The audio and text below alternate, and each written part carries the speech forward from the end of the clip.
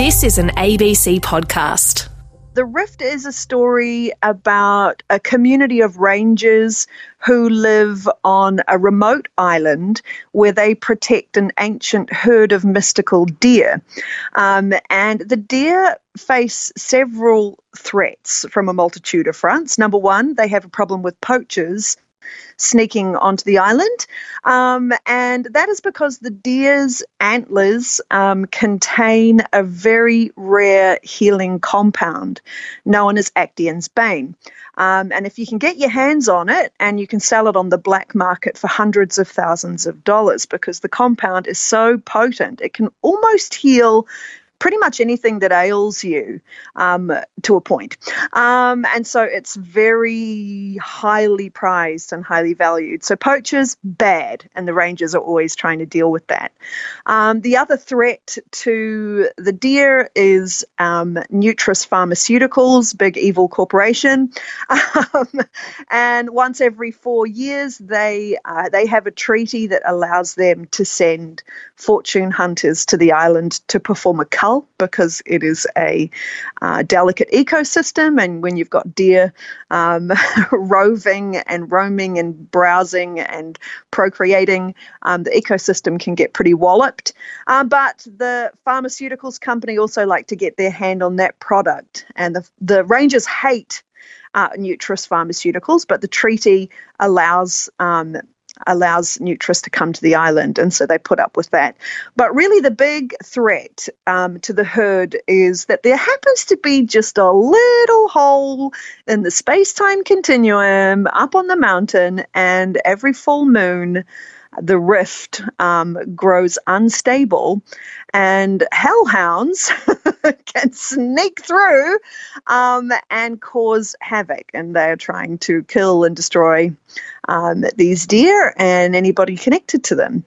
And it's a story about two young people who are a part of that community. The central characters are Cal and Meg. Meg happens to be the daughter of the head ranger, and Cal is just a young bloke who happens to get caught up as an apprentice ranger. And the story begins with Meg returning to the island for the first time in 9 years. She's been living on the mainland. After a dreadful accident from when she was a kid, her and Cal got caught up in some dangerous times up on the mountain with hellhounds and whatnot. And Meg was dragged to the mainland with her mum, who had had a guts fall. She was like, "Why are we doing this? This is insane. I'm taking my daughter and I'm out of here." And Meg is returning for the first time. So that's where the story begins, Meg returning. And it also happens to coincide with two other major events. So Meg's returning to deal with her deadbeat dad at the same time as Nutrus Pharmaceuticals are there to perform their cull at the same time that it also happens to be a full moon. And so she and Cal basically have to work together to kind of not die and to try and save the herd and to save their community. So, Rachel, what kind of world do Cal and Meg live in? I mean, what has happened?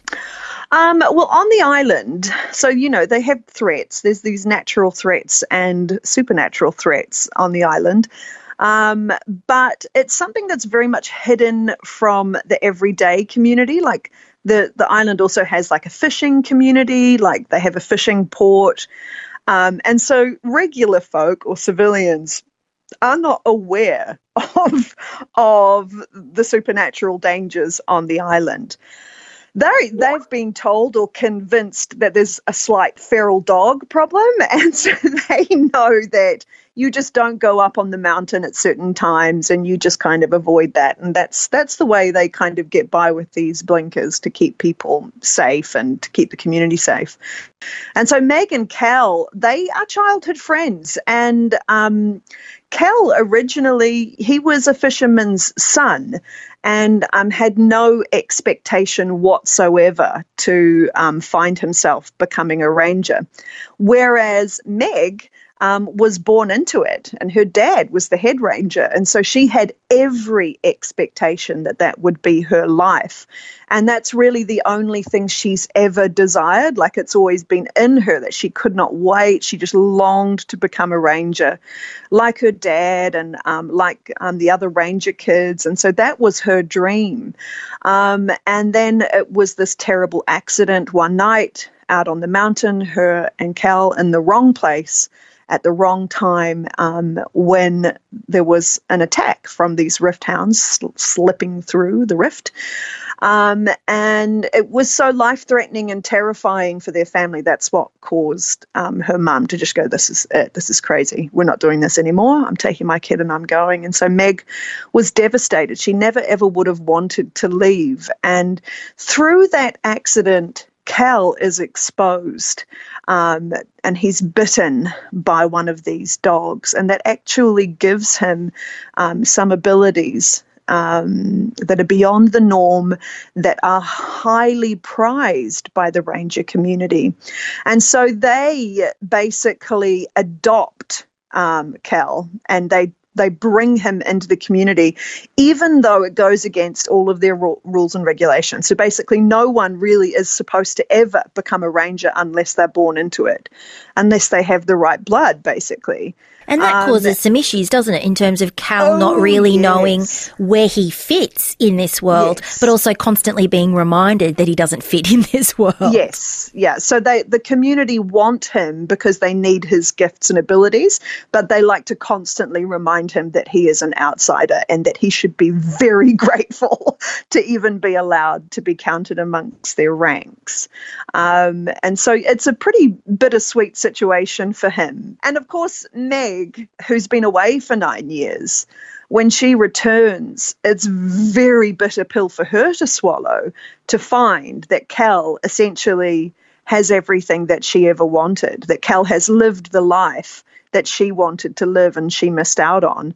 And so there's just this massive resentment and anger for her of like, I just can't believe it, like that he got everything that she wanted and was denied. And so they have a lot of stuff to get over before they can really be allies, like I did not make it easy for them at all.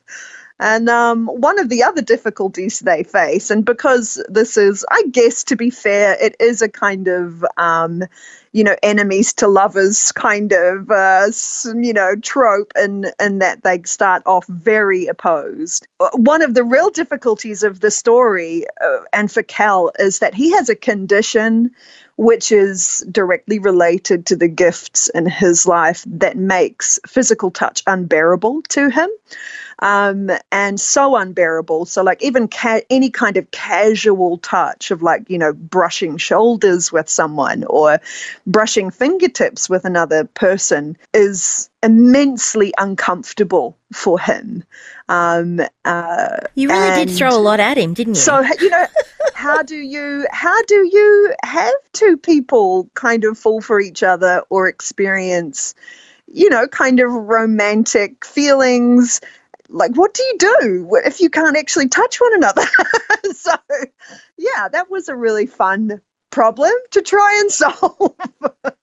I'm so mean, really, for making that happen, but yeah, and that's kind of where that came from. Got me thinking about Rogue in X-Men now, because that's a similar situation. She can't touch anyone. Yeah. But if you believe the movies, she fixes that. So... I know. It's like, what can we do to help this desperate young couple? There has to be a loophole. I do my best, but it's not an easy road for him. But it was really fun. Like, I particularly enjoyed writing Cal's character because I was thinking, up till he's 8 or 9 years old, his life is completely normal, touch is normal, all of his interactions are normal.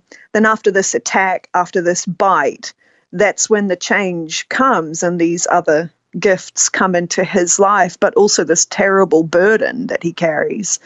And then I'm like, man, what is 9 years of life without physical touch like? Like what does that make you into? And so, and that must have presented challenges in, if you are writing this sort of, enemy to lovers trope, as you put it, that touch is one of those things that you can bring in. But if it's not a part of that, then how do you form whatever it is between Cal and Meg without that? Yes, there's a lot of intense eye contact. A lot of getting very, very close and then not being able to touch. There's all kinds of things that go on. And obviously a lot that's engaged through words and through language and silence and gazing and having intense feelings. Well, Rachel, speaking of intense feelings and ways to write when something might not have the active voice to do that, what was it like to write Reva the Raven, who is Cal's scout? I love Reva so much. That's probably the first time that I've really written an animal in a story, other than in the Spark series. Evie has a cat, but she doesn't get a lot of action. The cat doesn't get a lot of action. But whereas Reva is a person, she's really a character in her own right in the story, and she was a joy. It was a joy. I'm like, from now on, everybody gets an animal. I'm just going to write animals and everything now. It was a real delight to write her character, and I guess I love the sense of connectedness between her and Cal, and I guess for Cal, she is his family. She is his community, because he can touch her, and it doesn't have the same kind of effect on him as human touch does. And so just even her nearness, she sits on his shoulder or leans against him, there's connectedness and a sense of being known and being understood. And so they share a kind of telepathic bond. And so this is a gift that's rare amongst rangers. Not every ranger has this, and so Cal has kind of he scored in a way. He found a sneaky door in that regards. And so the point or the role of the bonded scout in the ranger community is to give the ranger extra scope for being able to patrol when they're on the job. And so Reva flies ahead and is able to get that bird's eye view, literally, of the landscape, can see danger in advance, and through their bond, through their link, she's able to send I guess telepathic images, not language, not words in the sense that we would, but images. She's able to project images to him of what she can see, to warn him and say, danger, there are rift hounds on the southern slope. Whatever, I don't know. Stuff like that. With her eyes. With her eyeballs, and sending it through whatever their mysterious link is to say, mate, watch out, there's trouble ahead, be safe, all of that kind of thing. Rachel, what was the inspiration for Blackwater Island? I mean, is there a Blackwater Island? No, there's not. It's totally fictional. Let me tell you. So there's a couple of inspirations for this story. One of them is The Scorpio Races by Maggie Stiefvater, which happens to be my number one favourite YA novel of all time. I just love that book so much, and I've read it many, many times. But one of the things that I love about Maggie Stiefvater's writing, and one of the things I particularly love about The Scorpio Races, is the setting, is the physical environment, and the tremendous sense of atmosphere in the story. And I read that book and felt, I just feel almost drunk on the atmosphere. The atmosphere is just I love that. And that always resonates with me. It's what I'm drawn to as a reader, and it's what I long to write as well. Like I always want to create that sense of atmosphere that's completely immersive. And so when I read Scorpio Races, I was like, I have to write a book that's set on an island. It was just, my calling from the beyond. The oracle hath said I must write a story that's set on an island. And that also appealed to me from another point of view of things that I love to write, is that I really love to write a contained physical environment to contain the narrative. Like I love a really contained narrative. And by placing it in geographical boundaries, it places the narrative in geographical boundaries and kind of traps you into that space. And all of my stories tend to do this in some way. Like even the Spark series, as the books go on, the physical environment becomes narrower and narrower and smaller until I think the third book is totally told inside the Affinity Project compound, which is underground. So I don't know, maybe I'm going to write a story that's set in a box one day. But yeah, with the Rift, it's all set on this island. There's nowhere else to go. There's nowhere else to be. You're stuck there, and that's where all the action is going to take place.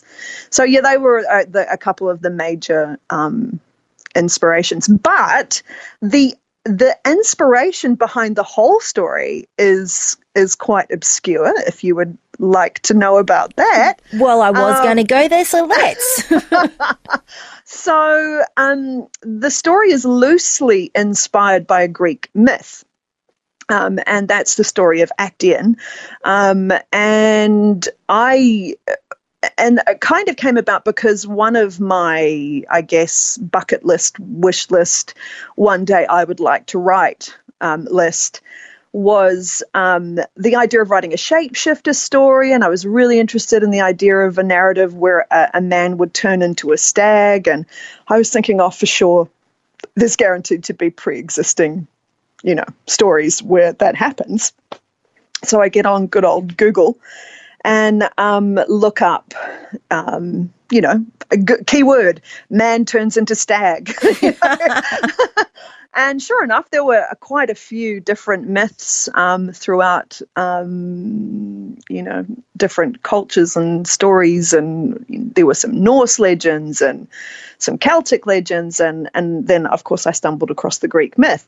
So I was super into it the moment that I read it. I had never heard it. Actaeon was a hunter.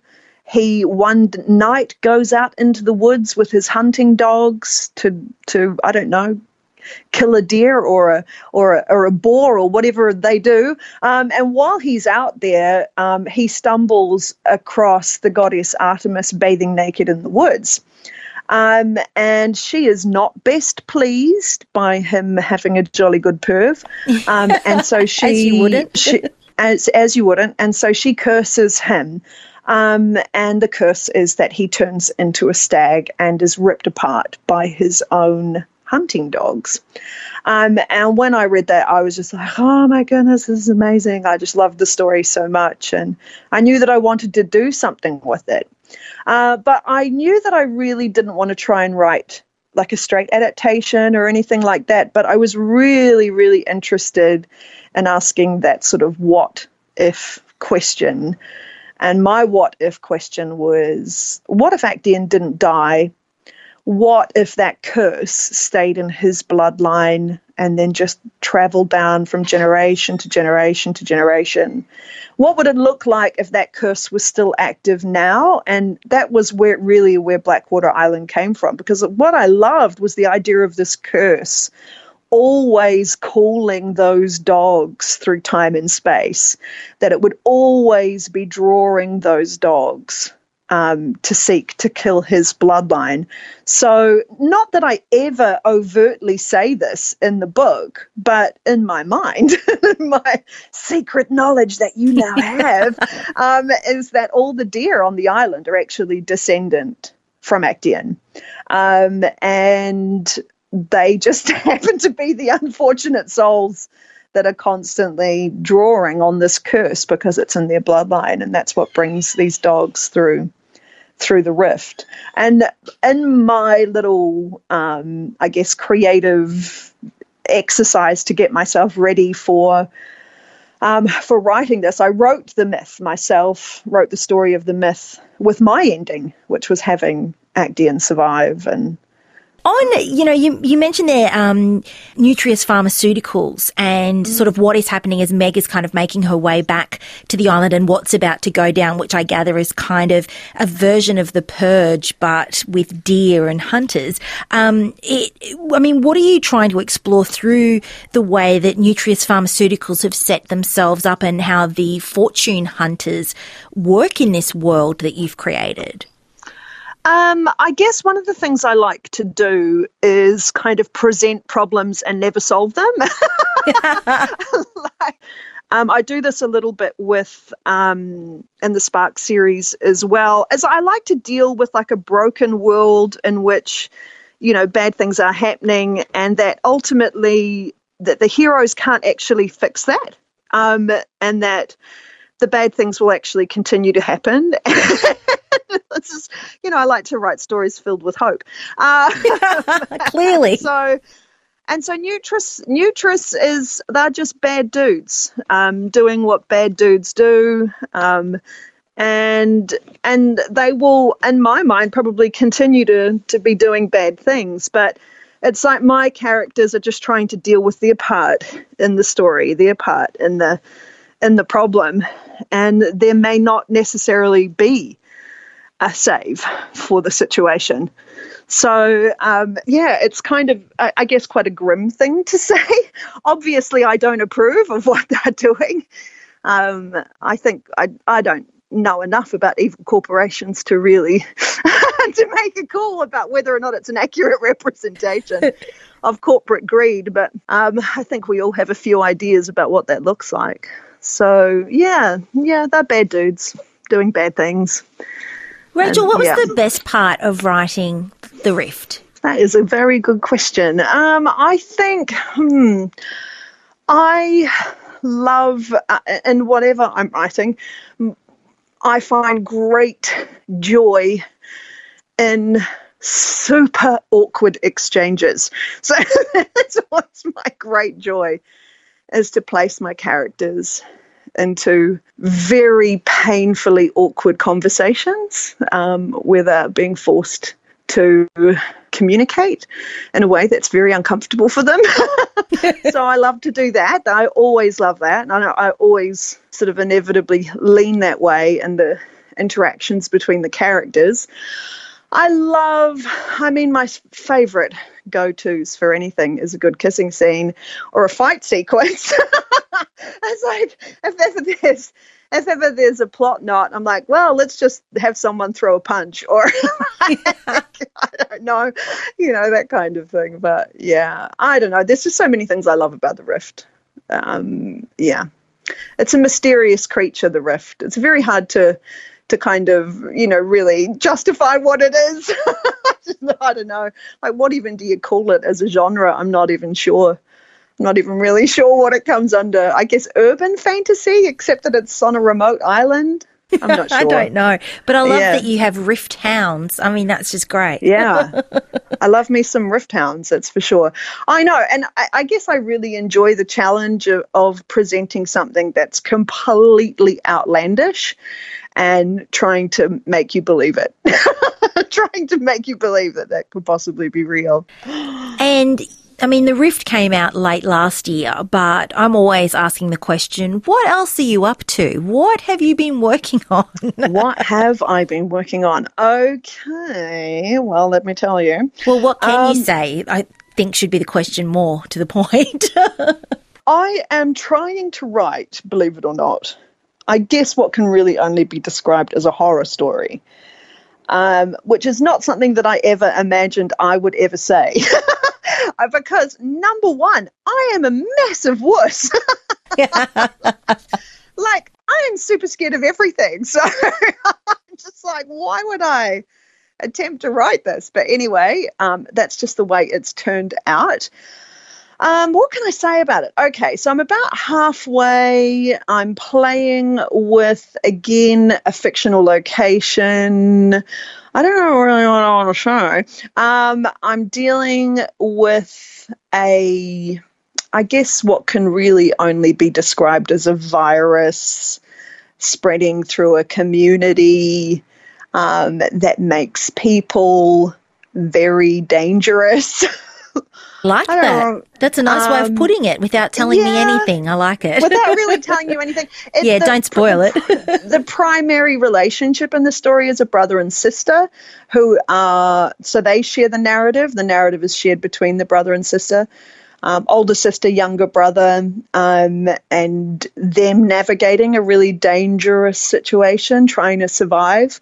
For a big part of the story, they're separated and trying to reach each other, but will come together and try to survive.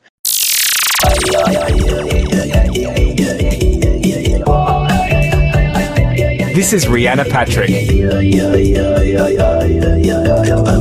on ABC Radio.